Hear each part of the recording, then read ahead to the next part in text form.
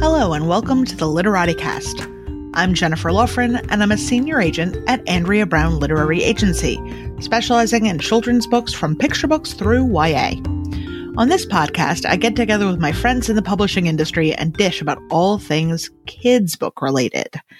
Today, I am very excited that I have as my guest the brilliant Meg Medina. She's the author of numerous books, including picture books, YA novels, and middle grade. Her latest middle grade novel, Mercy Suarez Changes Gears, was published in the fall of 2018 by Candlewick Press. It's a New York Times bestseller, and in January, it received the kids book world's highest honor, this year's Newbery Medal. Let me see if I can get Meg on the line. Hi, Meg. Hey. So first of all, congratulations on all the success of Mercy Suarez, including the Newbery Award. So amazing and well-deserved. Thank you very much. Although I promised not to talk about the call, so we will skip that question. So first, can you tell me your nutshell origin story? Yeah, I mean, I think I've always sort of leaned toward writing, but I tried to do every other thing before I actually sat down and became a children's book author. I was a teacher for years. I was a part-time journalist. I wrote marketing materials for schools. I did every kind of almost writing that I could think of. And I think I was just scared. But really, when I turned to writing was the year that I turned 40. I was working at a school. I was really unhappy. I was doing their marketing materials. Terrific school, great people, but it just wasn't what I wanted to be doing.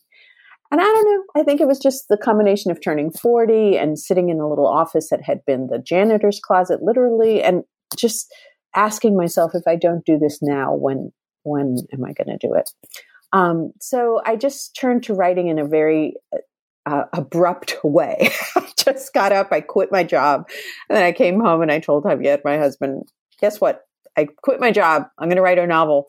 And I just didn't look back. I was fortunate that I was in a partnership with someone who could float us for a little while until I could make some money to feed us.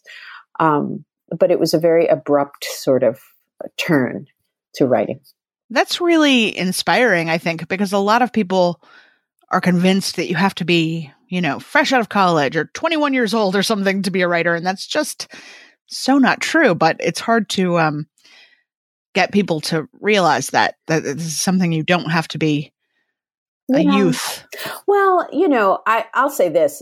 There are moments in my life that I wish I had started earlier, that I wish I just had more years in front of me, in terms of writing works for kids. But the truth is that what would I have had to say at 21? I don't know what I would have said. I mean, it may be something very important and appropriate for that time, but I think in my own case, I needed to live a little bit and deepen in my experiences to really have something to say. And it comes with some joy to think that I really started on this journey after I was 40. I was not a young person. Mm-hmm. So I don't know. We have these feelings that we have to do everything when we're young and vital and, at the beginning of everything. But I think the secret's in the long game, right? You got to take the long view on things. And what do you want your life to look like? And how do you want to be interesting over your lifetime, not just when you're young? Well, and I don't know about you, but when I was 21, I was very stupid. I was stupid about a lot of things too. Yeah, thank God we changed. That's the thing. Oh, now we're brilliant. So now we're really smart women. But thank God we change and we learn. We change our minds about things. We deepen. We become more aware of others. I don't know. Thank God for time. So today I want to talk about world building and realistic fiction. So this is something that people always talk about this in terms of fantasy and science fiction, but it is important in realistic fiction too. And you do such a good job of it. Something that really strikes me when I was rereading Mercy Suarez is how great you are at not just sensory details, but like specificity of sensory details. Mm. Like not just that it's humid, but how that humidity affects Mercy specifically. So is this the sort of thing that happens organically, or do you like on purpose weave these kind of specific details of place in?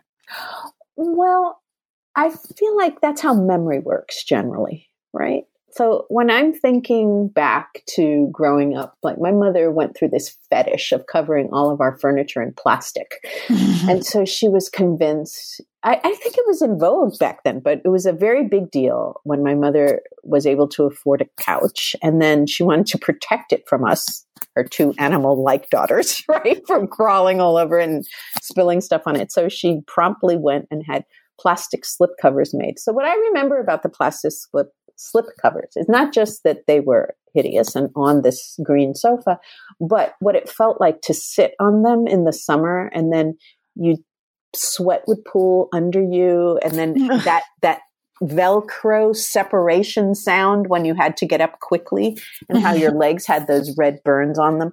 And that's how I remember that sofa. And I think that's how we remember a lot of things, right? That sort of stay clawed in our brain. So when I'm writing, I feel like that's the most efficient way to create the reality, the little details that are really true in that moment. Otherwise, you do a lot of description, and it feels very superficial.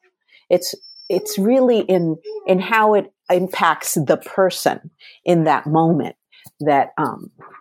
that's interesting. Absolutely. You may hear some squeaky toys. I just want to tell you that my dog, Hugo, is trapped in this study with me, and he has found his favorite loud toy, and he's running away from me as I edge to the limit of these headphones. To get to him, he's like, no, I will be squeaking. So that's fine. Just so you know. My dog is locked out of this room, but you might hear barking later. You were very smart. So I get a lot of queries in general for books with large casts of characters, like huge sprawling families or schools with a bunch of different cliques. And a lot of times it's hard to keep straight who's who. But Mercy has a large cast between her family and her school friends, and it's never a problem keeping track of everyone. How do you build a large cast in a book in a way that isn't overwhelming? Yeah.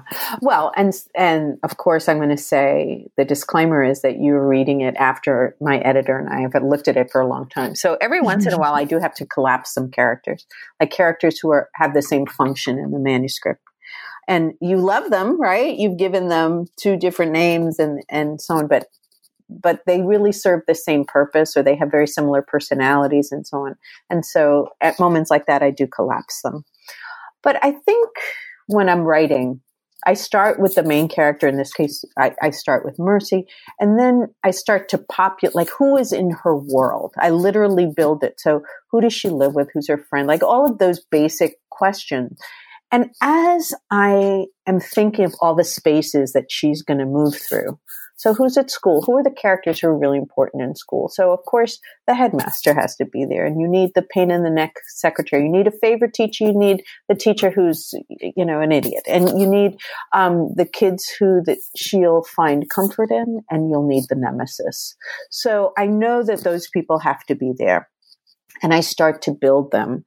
Sometimes as I'm writing, a name will come up, or I'll mention someone really briefly. And then as I'm writing, I just deepen them. But a lot of it is world building. And my belief is that every character what is the adage that actors always use? There are no small parts, only small actors. So if I'm going to give a character any scene time, any page time, so to speak, make it worth it. I want to let them shine. And the way they shine is through their idiosyncrasies. So as I'm building these characters, I think, what's the weirdest thing about this person? What's the most notable thing? And not just physical, but what are their tics, their personality tics, the things that are likely to trip them up, the things people notice about them, the things their friends would roll their eyes behind their back lovingly about this person. And I let that populate them. So I don't know. It's just a loving sort of building of each character and really giving them not only a job in the manuscript from the writer's perspective, but a job in the main character's life, a role in that life, and really writing the little details, the nitty gritty that makes us love that character. Or at least speaking remember them. of that, I love the men in Mercy's life. Her brother, her dad, her grandfather. It could be said that some of your previous books, Meg, have not been terribly flattering portrayals of the males among us. I understand. What was different this time? I understand. That's really true. That is really true. So, first of all, I'm going to say that I grew up mostly with women.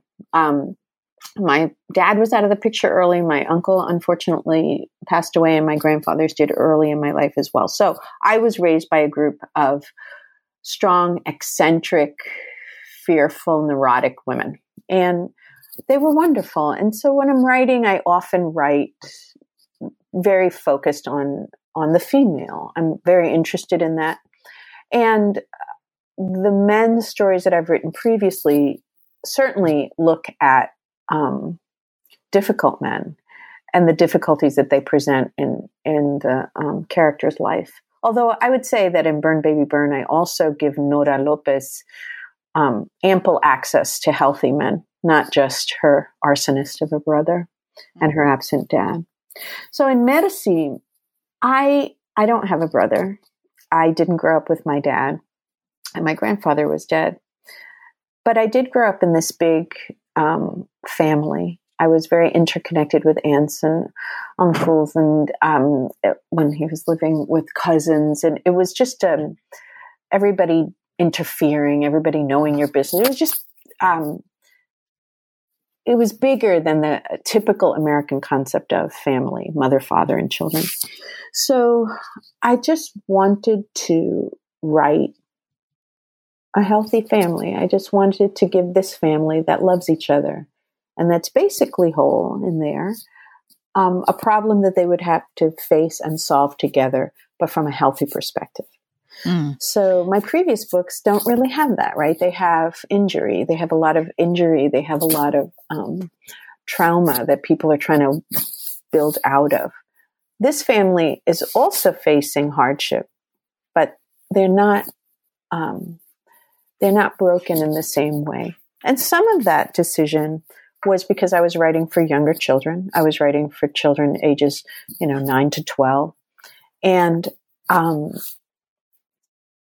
wanted the book to be a little more buoyant than my other books had been. I was harboring this secret desire, Jennifer, to be funny, right? I am kind of funny. I have to say, in person, I can be really funny. And in my novels, I'm often very somber.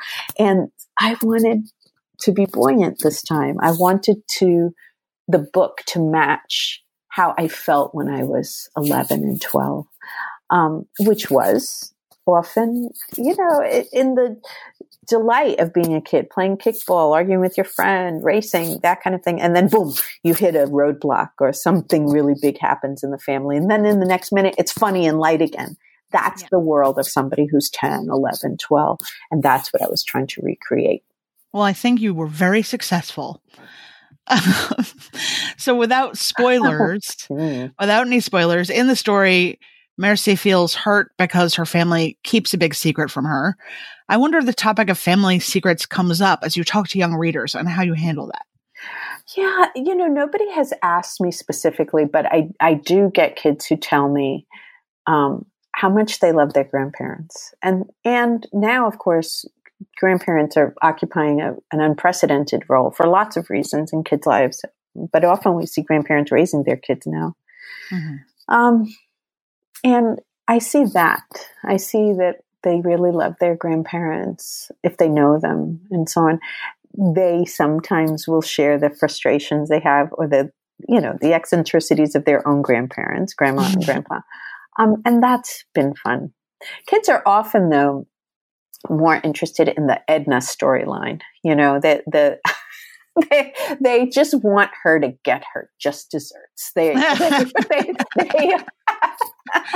just delighted that she's going to get hers, and I think they appreciate the ability to laugh Like, they don't mind. I find that kids, when they're reading, they don't mind the sad stuff if you could also give them plenty of room to laugh and to recuperate. Yes, absolutely.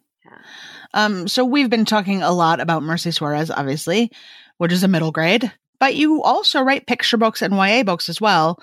You've proved to be just as adept at all three categories, which is pretty outstanding. Can we talk about voice? How do you calibrate voice for different age categories? Yeah.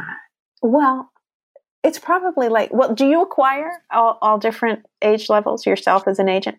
Yeah, absolutely. And I have authors that write multiple groups, Yeah. And so it's probably the same sort of thing. Meaning when I'm writing different, all right, so I'm really trying to back up and really give you the honest answer. So the first thing is the story always dominates, right? So the thing is, let's say the Aisa Wants a Car, which was my first picture book. Mm-hmm. That actually wouldn't have made a bad middle grade novel. It would have been really funny. I would have had good cast members. I had a lot of people that I could call on, like the guy in the used parking lot. Like it could have been a really good novel. But what did I want to do with that book? And I was really thinking back on it, and I was thinking, no, I want like the joy, that joy of what it felt like when our family first got a car in the United States, this thing that took us off the bus, and it was big. And I had really no notion that it was like a jalopy, but it was a big heap. And so I just wanted to capture that. And I picked picture book for the emotion that I wanted, and because I myself was pretty young when we got our first family car. And so I wanted to inhabit what that's like when you're 6. If I were writing that story for, they got the car when she's 12, maybe she does know that it's a jalopy, and now she's embarrassed by the car. And now she's really irritated with her uncle for saying that they can't buy the car. Different ages give us different perspectives on the same thing. So, for example, if I say to you, a first kiss, right? Mm-hmm. What would that look like if it happened to you when you were 6? If you were 11? If you were 17? Right. And that's a really good exercise to do, I think. It just shows you like how we come to the same thing with a different self, right? And that's really at the core of calibrating voice, I think, for kids when we're writing for them. You have to inhabit that age, and you have to really see it purely through that lens. I think books that aren't successful to me in terms of getting the voice right for the age are those that confuse those things. And you can give a kid an adult thing that happens, the death of someone, a cancer, you could give horrible things can happen, but it needs to happen and be received and be processed from that age. And that's the thing you have to truly, truly be honest to, I think. I mean, what do you think when you're acquiring? Like, are there moments where you think, well, this is definitely not middle grade, even though the author thinks so? Like, how do you have that conversation? Because I find that really hard. I have students at Hamlin, and sometimes when you're trying to explain to them why something doesn't fit, it's a hard conversation. Absolutely. That? I mean, absolutely. I mean, I have sometimes experienced things where, it's also to do with other things as well, like length of the book, literally length. Right. So if you give me a 300-page long book that is supposed to be for 6 and 7-year-olds, that's a problem. Right. I can't do that. So, all those things have to sort of match together. I don't know how else to say it. Like, does the voice sound authentically like a 7-year-old? Is the vocabulary and the ideas and the themes authentically 7, and the way that they react to those things authentically 7, and is the actual physical book, the length of it and the length of the chapters and all that stuff, does that work for that audience? So sometimes it's like, okay, actually you need to make this a 13-year-old and reimagine how the voice is. Or, hey, all this is great, but cut 200 pages. Yeah. Or Oh, make it 3 books. Jennifer. Maybe this is a trilogy. I don't know. Yeah. Anyway. Oh, I know. So many imponderables.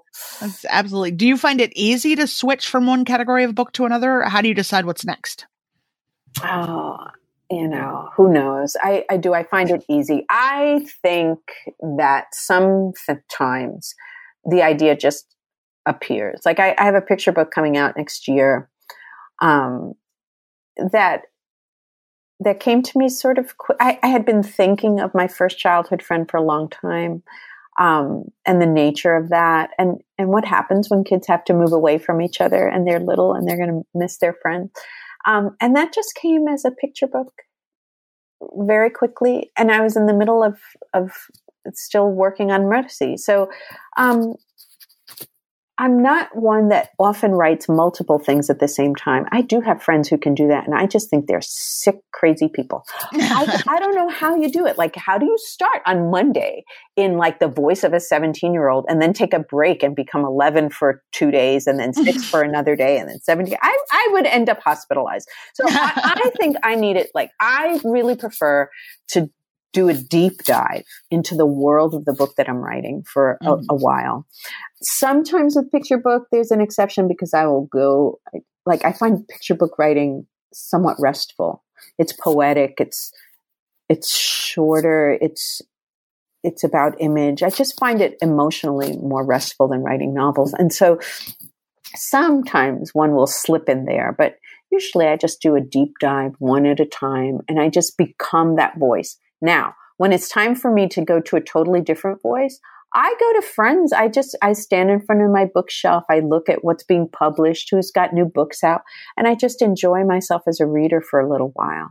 And I read that age group, and just reacquaint myself with the tempo and the sentence length and the feel of the book and the size of the type and all of that. Just, it's a total sort of immersion. And, that's such a joy for me because I don't know what your to-be read pile looks like. I can only imagine, but mine is ridiculous. It's ridiculous. I never feel like I get through them. I carry around guilt. If I've had someone's galley for like 6 months and I still haven't read it, I want to run upon a sword. It's just, But I can't even honestly talk about it. It's terrifying. I know. It gives you hives, does it not? It's terrible.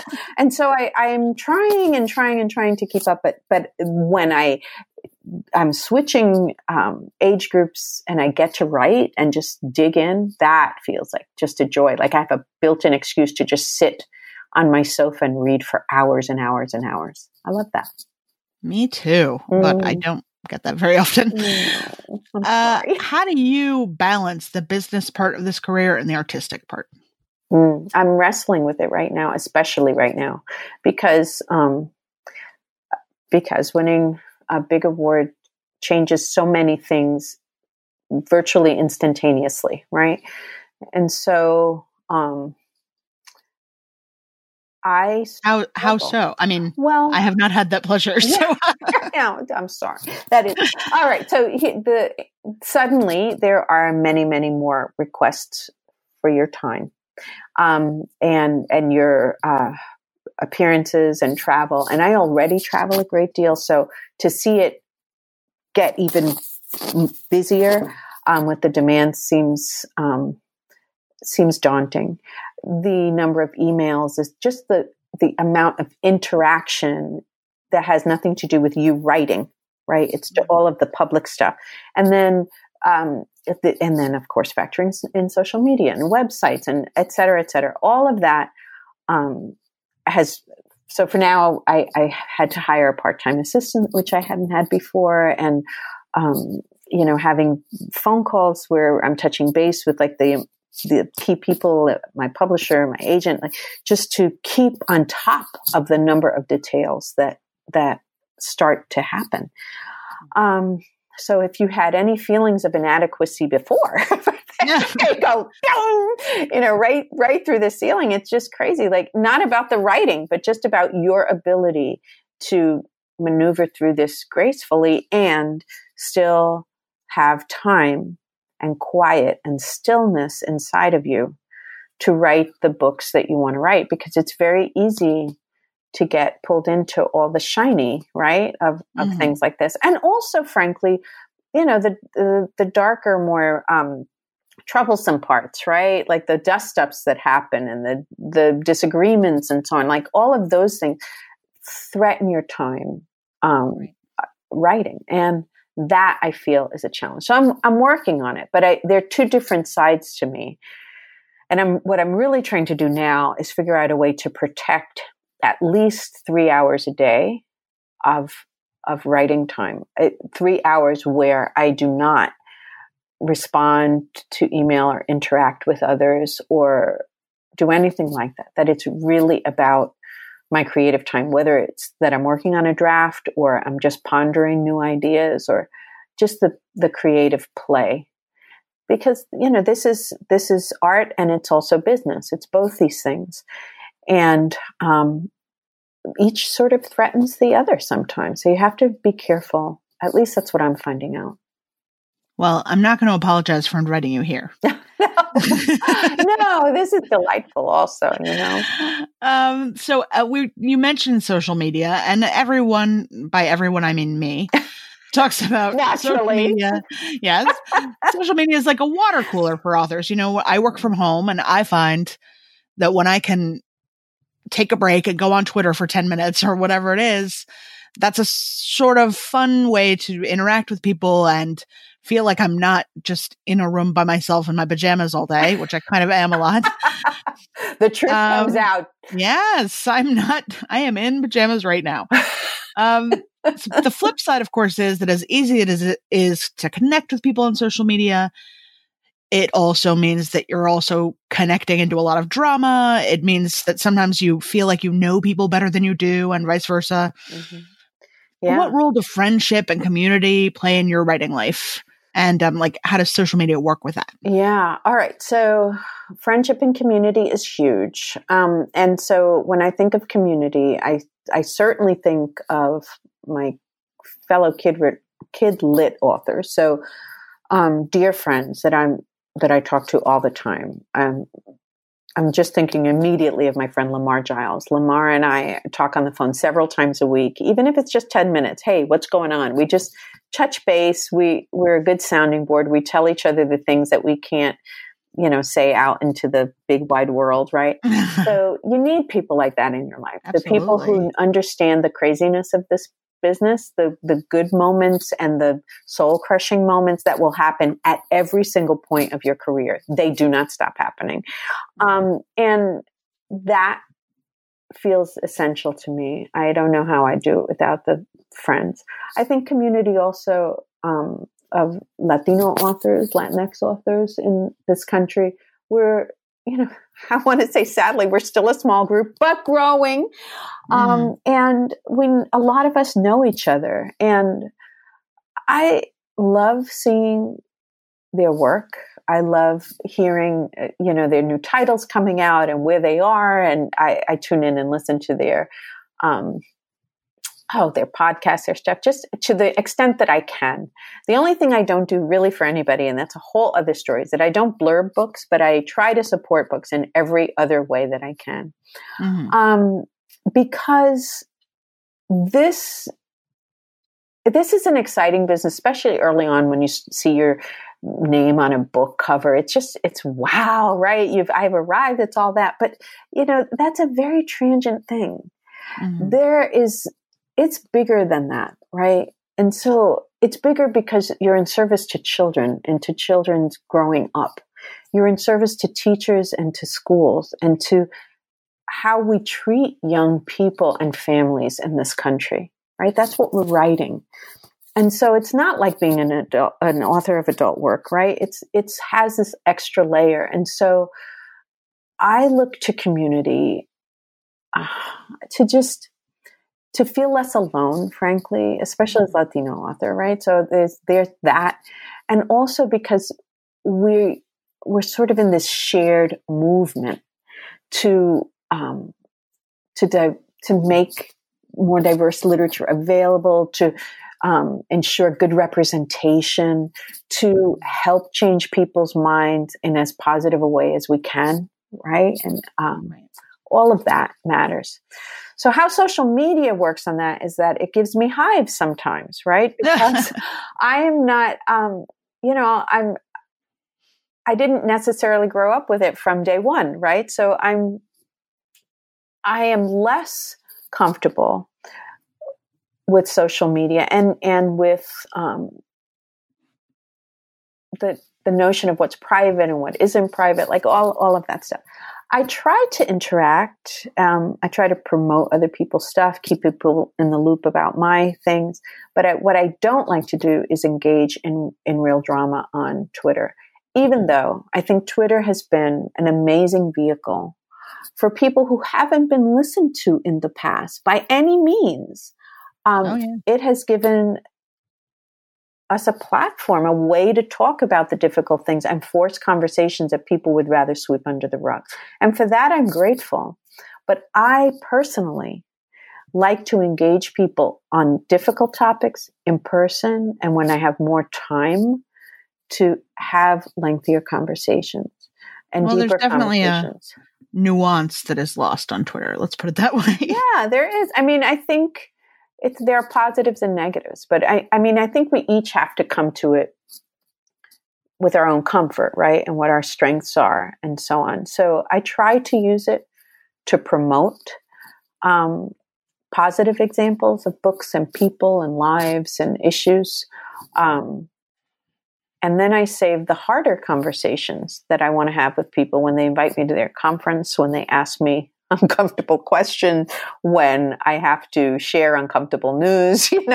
I do that in person because I think in person they can see me as the person and not as their antagonist.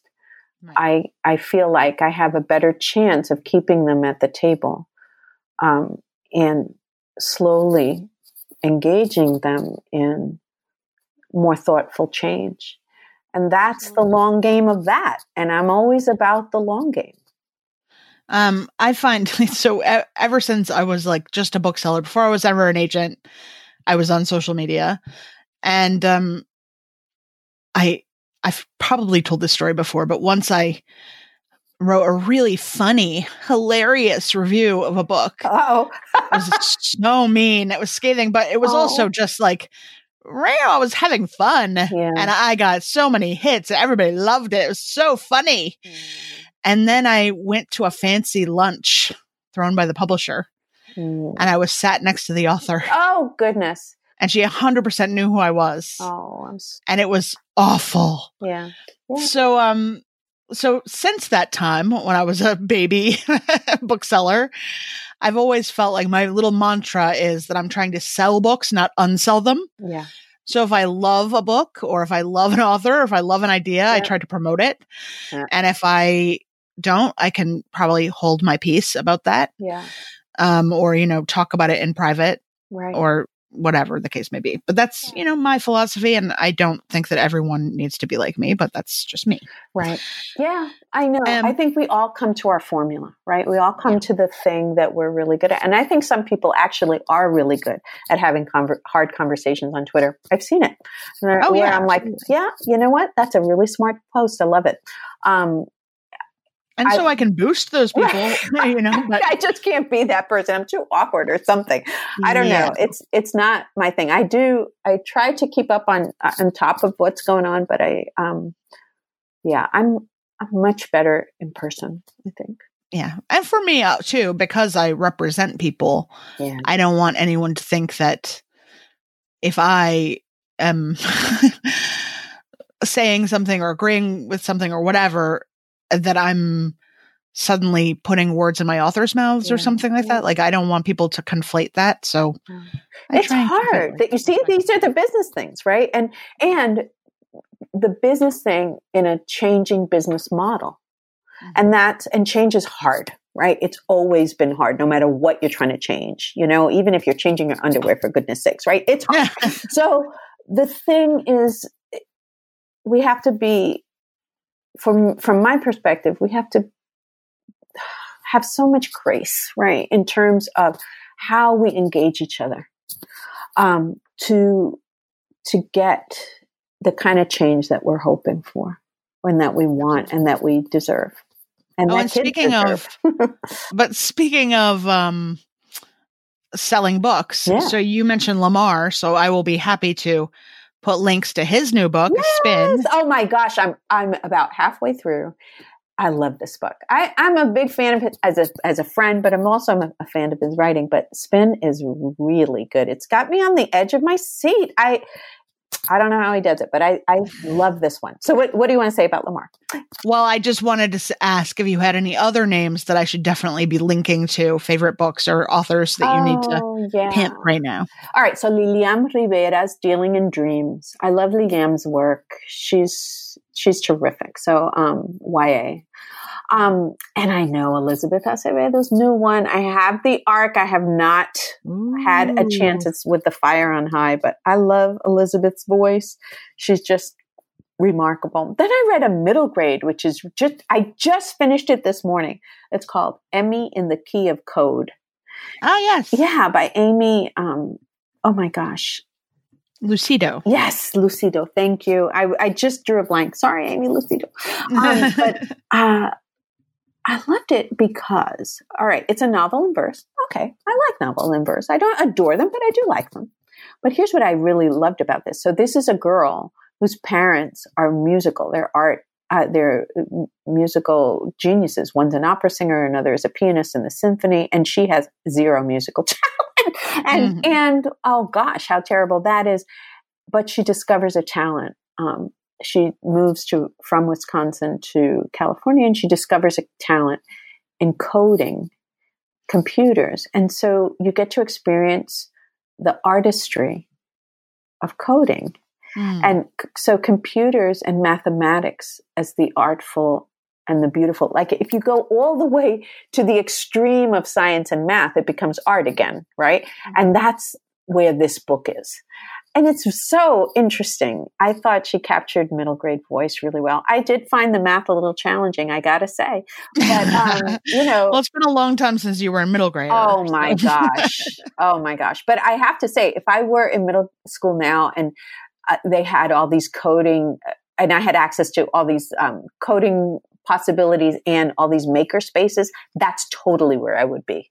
I used to love, there is not a glue stick I have met that I didn't love. I loved every project I ever made, slippers out of old tissue boxes, you name it, I made it, and I loved that stuff. I think I could easily see the kind of kid I would be now.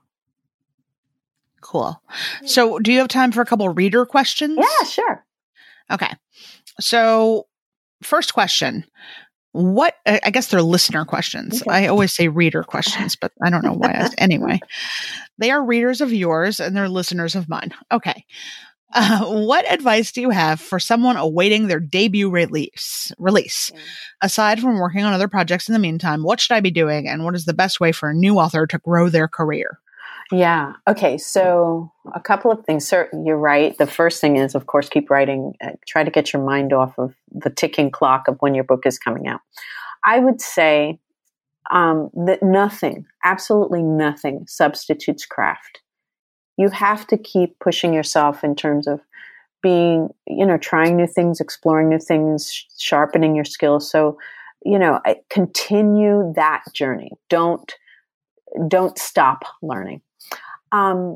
There is a space now for you to really think about the professional side of your career. So what does your website look like? How are you interacting with readers? How are you, what is the public face that you've got? And I think it's in your best interest to ask yourself questions like, when people think of my name, right, and my work, what do I want them to think of? What are the associations I want them to make? And are you aligning your actions with your intentions? So if it matters to you, let's say in my case, it matters to me, Latino youth and reading and access and so on, that really matters to me. So what is it that I'm doing in my life, in my professional life, that also supports that? Aside from just writing books that are geared to or interesting to that audience, what else am I doing? So that you're going to be called on to do a million things, right? You'll be invited to lots of different things. But one way that you can pick is, do these things align with the things that are most important to me as an author and as a person? And that is just, sitting down and really asking yourself hard questions and writing them down. And then I think just connection, making connection with other authors, getting to know their work, meeting them at conferences when they come to your city for your book festivals. Go, introduce yourself, watch them on panels, see how that goes, because soon enough, with some luck, you'll be there. And you're going to have to step into that role, whether you're an introvert or not, right? You're going to have some portion of that is going to be in your life. And I don't think, it's part of the joy is in a lot of people can't stand self-promotion. Let's put it that way. Mm-hmm. And that's fair. Yeah. But promoting other people is a joy. Yeah. Promoting your friends is fantastic. Yeah. And I think that most people will turnabout when it's your turn. They'll show up at your bookstore event and be supportive and all that stuff. And you want to have people that their faces in the crowd when you're new. It's true. And there is you're all by yourself. There is a joy of watching someone who is a debut novelist and you promote their book, and then suddenly it's a really fun thing. And it comes back to you. It comes back to you in subtle ways, but often in goodwill, which is really nice. It's just really, really nice to have good relationships, not have beefs with people, but have good relationships with people. So next question. I have a couple of books out, but nothing new under contract yet. The first book did fine, but it didn't set the world on fire. I'm feeling a bit of sophomore slump. Have you ever been through a patch where things were not selling or forward momentum was not happening? Oh, God. And how do you push through that? Oh, God, yes. So my second YA novel, The Girl Who Could Silence the Wind, I spent years trying to write that thing. I had to rewrite it. I wrote it for a long time without Kate offering a contract on it. We just did it, speculatively to see if I could get it to the place that she'd be interested in buying it. It was killing me. It was absolutely killing me. So what I did in the process, in that book's publishing journey, is that I turned to writing a picture book. I had never written a picture book. I didn't know the first thing about writing a picture book, which I don't recommend as a strategy, but that is what I did.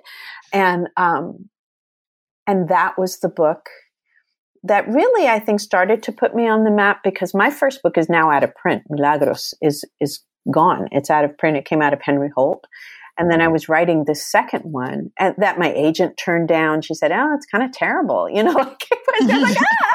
And it was awful feeling. I was feeling like a failure. I was feeling like, well, maybe this first book was just like an accident, right?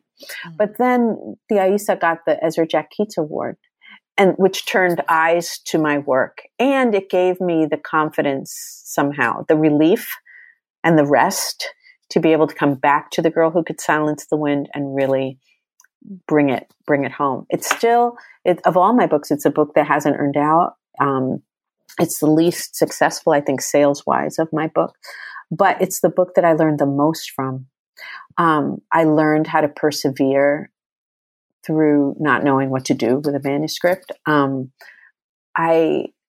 I love the story. The people who love the story really love it. And so, I don't know. It's a sentimental favorite for me. I learned a lot about how to persevere when you feel like you can't do it. And you're going to be told no an awful lot in this business. And you're going to see, and look, right now, I wrote Merci Suarez. It did really well. There is no guarantee that my next book will not be a flop. And that's the nature of this business. You can fail at any point in it, and you can succeed at any point in this career. So I think take a rest, write something else and something new. cross-pollinate, like immerse yourself in other art forms to sort of get those creative channels open again. And move forward, like just with hope, I think, because there's no guarantee. And that uncertainty won't change ever. So you have to get at one with it, really. Thank you. That was lovely. So I ask every guest the classic question, what are you obsessed with? It does not have to be bookish, but it can be. So while you're cogitating about your obsession, I will tell you mine. Okay. Because I have 2 this week. You can have 2 if you want to. Okay. So they're both TV shows. They're both on Netflix. Spoiler alert. What I do when I'm not at work is I watch like 2 hours of Netflix a day. So first of all, the TV show Schitt's Creek. The first 4 seasons are on Netflix. I did not watch it before because I did not like the title. Yeah. And I didn't really stop to look at the amazing cast, which includes Catherine O'Hara and Eugene Levy. If you're old enough, you will recognize much of the cast from SCTV. Most of the listeners are probably not old enough, but whatever. Eugene Levy does more comedy with his eyebrows than most people are able to do with their whole body. So the story is about the Rose family. They're formerly billionaires, and now they live in squalor in a weird motel in a town full of, well, weirdos. The whole ensemble has fantastic chemistry, and each of the 4 main characters is, on paper, deeply unlikable for a host of reasons. And yet, I'm utterly in love with all of them. The first 2 seasons are fun and very funny. The 3rd season is simply sublime. And I hear it gets better and better. I'm going to have to tune in now. Look what you've done. You have now turned me into a Netflix addict. You got to. I watch 1 episode a day. I meet them out. I'm like obsessed because I don't want it to end. And there's only 4 seasons anyway. There is a 5th season playing now, but it's not on Netflix yet. Okay. So the second one is a revisit of an old obsession. So last year at some point, one of my obsessions was the reboot of One Day at a Time on Netflix. Oh, yeah. I get it. The third season dropped recently. Can I say it's a must-watch TV? And I think it's a must-watch TV for middle grade writers in particular. Like if you liked Mercy Suarez, for example, you should watch One Day at a Time. Yeah. It's about a Cuban-American family. It tackles subjects that you might expect, like culture clashes, immigration. But also, one of the characters is a non-binary teenager. All the attendant things to do with that, like pronouns and politics and dating, are taken on with humor and care and love. They weave in real problems like toxic masculinity and systemic racism and PTSD without ever becoming polemic. They look at multiple sides of an issue from multiple generations and frames of reference, and the result is really transcendent. Pretty much every episode makes me laugh aloud and cry at some point. The episode with Elena's quinceañera made me cry my face off. Yeah. It's so beautiful. Oh my God, I'm getting emotional. Anyway, the series is in danger of cancellation. So I implore you to watch this. Okay. Also, Rita Moreno plays the grandmother. She's a national treasure. Yeah. And a lot of people complain about the laugh track. Guess what? It's a live studio audience, not a laugh. I started to watch that show. Oh my gosh. It had to be a couple of years ago because mostly on the weight of Rita Moreno, right? Who is a national treasure. Exactly. She's hilarious. She commands every scene. She's just amazing. But yeah, I will have to agree with you. That's a very good obsession to have. That is a very, very good obsession to have. And I feel like, again, it just has really found its feet. It gets stronger and stronger. Yeah. Anyway, Meg Medina, what are you obsessed with? Well, my obsessions are not as fun as that. All right. So I have 3 sort of mini obsessions. The first is that I am currently in search of the perfect recipe for tamales. Here's the problem. My mother and my aunt used to make them, not Tia Isa Tiajera, who's no longer living, but anyway, they used to make the best tamales ever. They were delicious. I love them. And so when my mom passed, my Tia Isa is still living. And so I said, let's make tamales. Let's just make them. And we tried to make them and they're terrible. I'm following the recipe and it's just, they're watery. They don't come together well. So recently at Hamline University, I was giving a lecture and one of the people in the audience is a cookbook editor. And she comes down and she says, I want to tell you about the tamales. I said, what? She said, you have to let the cornmeal soak up in the pot before you make the thing. So I'm about to try that this week before I go on the road. I'm going to see if I can master the art of tamales because I love them. I miss them and I can't make them. They're watery. And I just feel like, they're just those things you have to know how to make. I feel like, though, you need more than one set of hands and you need a whole day. I do. To make a real tamale. My mother used to make them and it was a whole day process. It was amazing, but it was like multiple people had to be involved and multiple hours. Yes. I think you should throw a tamale party. Yes. That would be great. I'll come. I'll go to where you are. Okay. All right. Here's my next what are your other next mini obsessions? Okay. My mini obsession, I'm waiting patiently, The Marvelous Mrs. Maisel. Because I am obsessed with the character of Susie Meyerson, played by Alex Bornstein. And you, of course, know the setup, this 1950s woman. She's married to this guy who's aspiring to be a comedian, but it turns out that he's a crappy comedian and she's really hysterically funny. And so she, behind her family's back, goes and develops this career. And Susie is her very grouchy Greenwich Village manager who doesn't know what she's doing, but sort of does. I don't know. There's something about that character that is so rich. And also the man who plays her dad, Tony Salhoub, I think is how he'd say it. But he plays Abe Weissman, and he's just...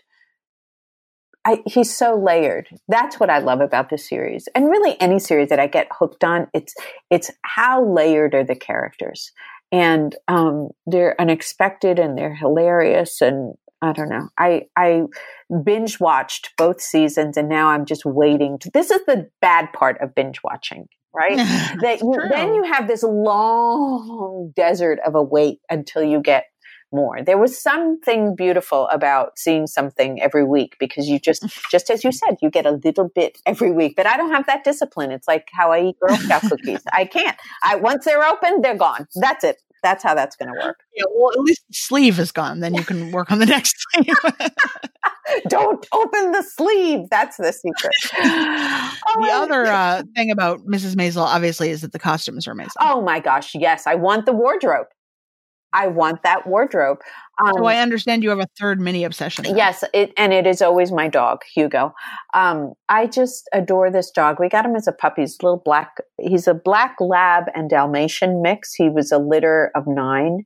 And we keep in touch, all the people who adopted his litter mates. And so just watching all of them grow, and he's just funny. So I don't know how to describe it. I just really love this dog. It's not natural. I don't know. No, it is. Dogs are the best. He is. So I walk with him. I talk with him. It's just crazy. I become really paranoid about I love my dog too. And I find that if she's napping really hard, sometimes I will make sure she's still breathing because I'm scared. How old is she? 10. I mean, she's not terribly old. Yeah. I just have always done that because I get really emotional about her. Yeah, no. Anyway, if you send me a picture of Hugo, I will put him up in the show notes. Yes, I will send you a picture of Hugo. I have many, as you might imagine. I do. I love him. He is like a pill to calm me down. All I have to do is take him on a walk. In fact, when I got news that I had won the Newbery, I had 45 minutes of quiet time before they were going to announce it, right? So I went for a walk with Hugo. That's where I was before I sat down to watch the webcast. And it was beautiful. It was only me and this dog with the secret. Yeah.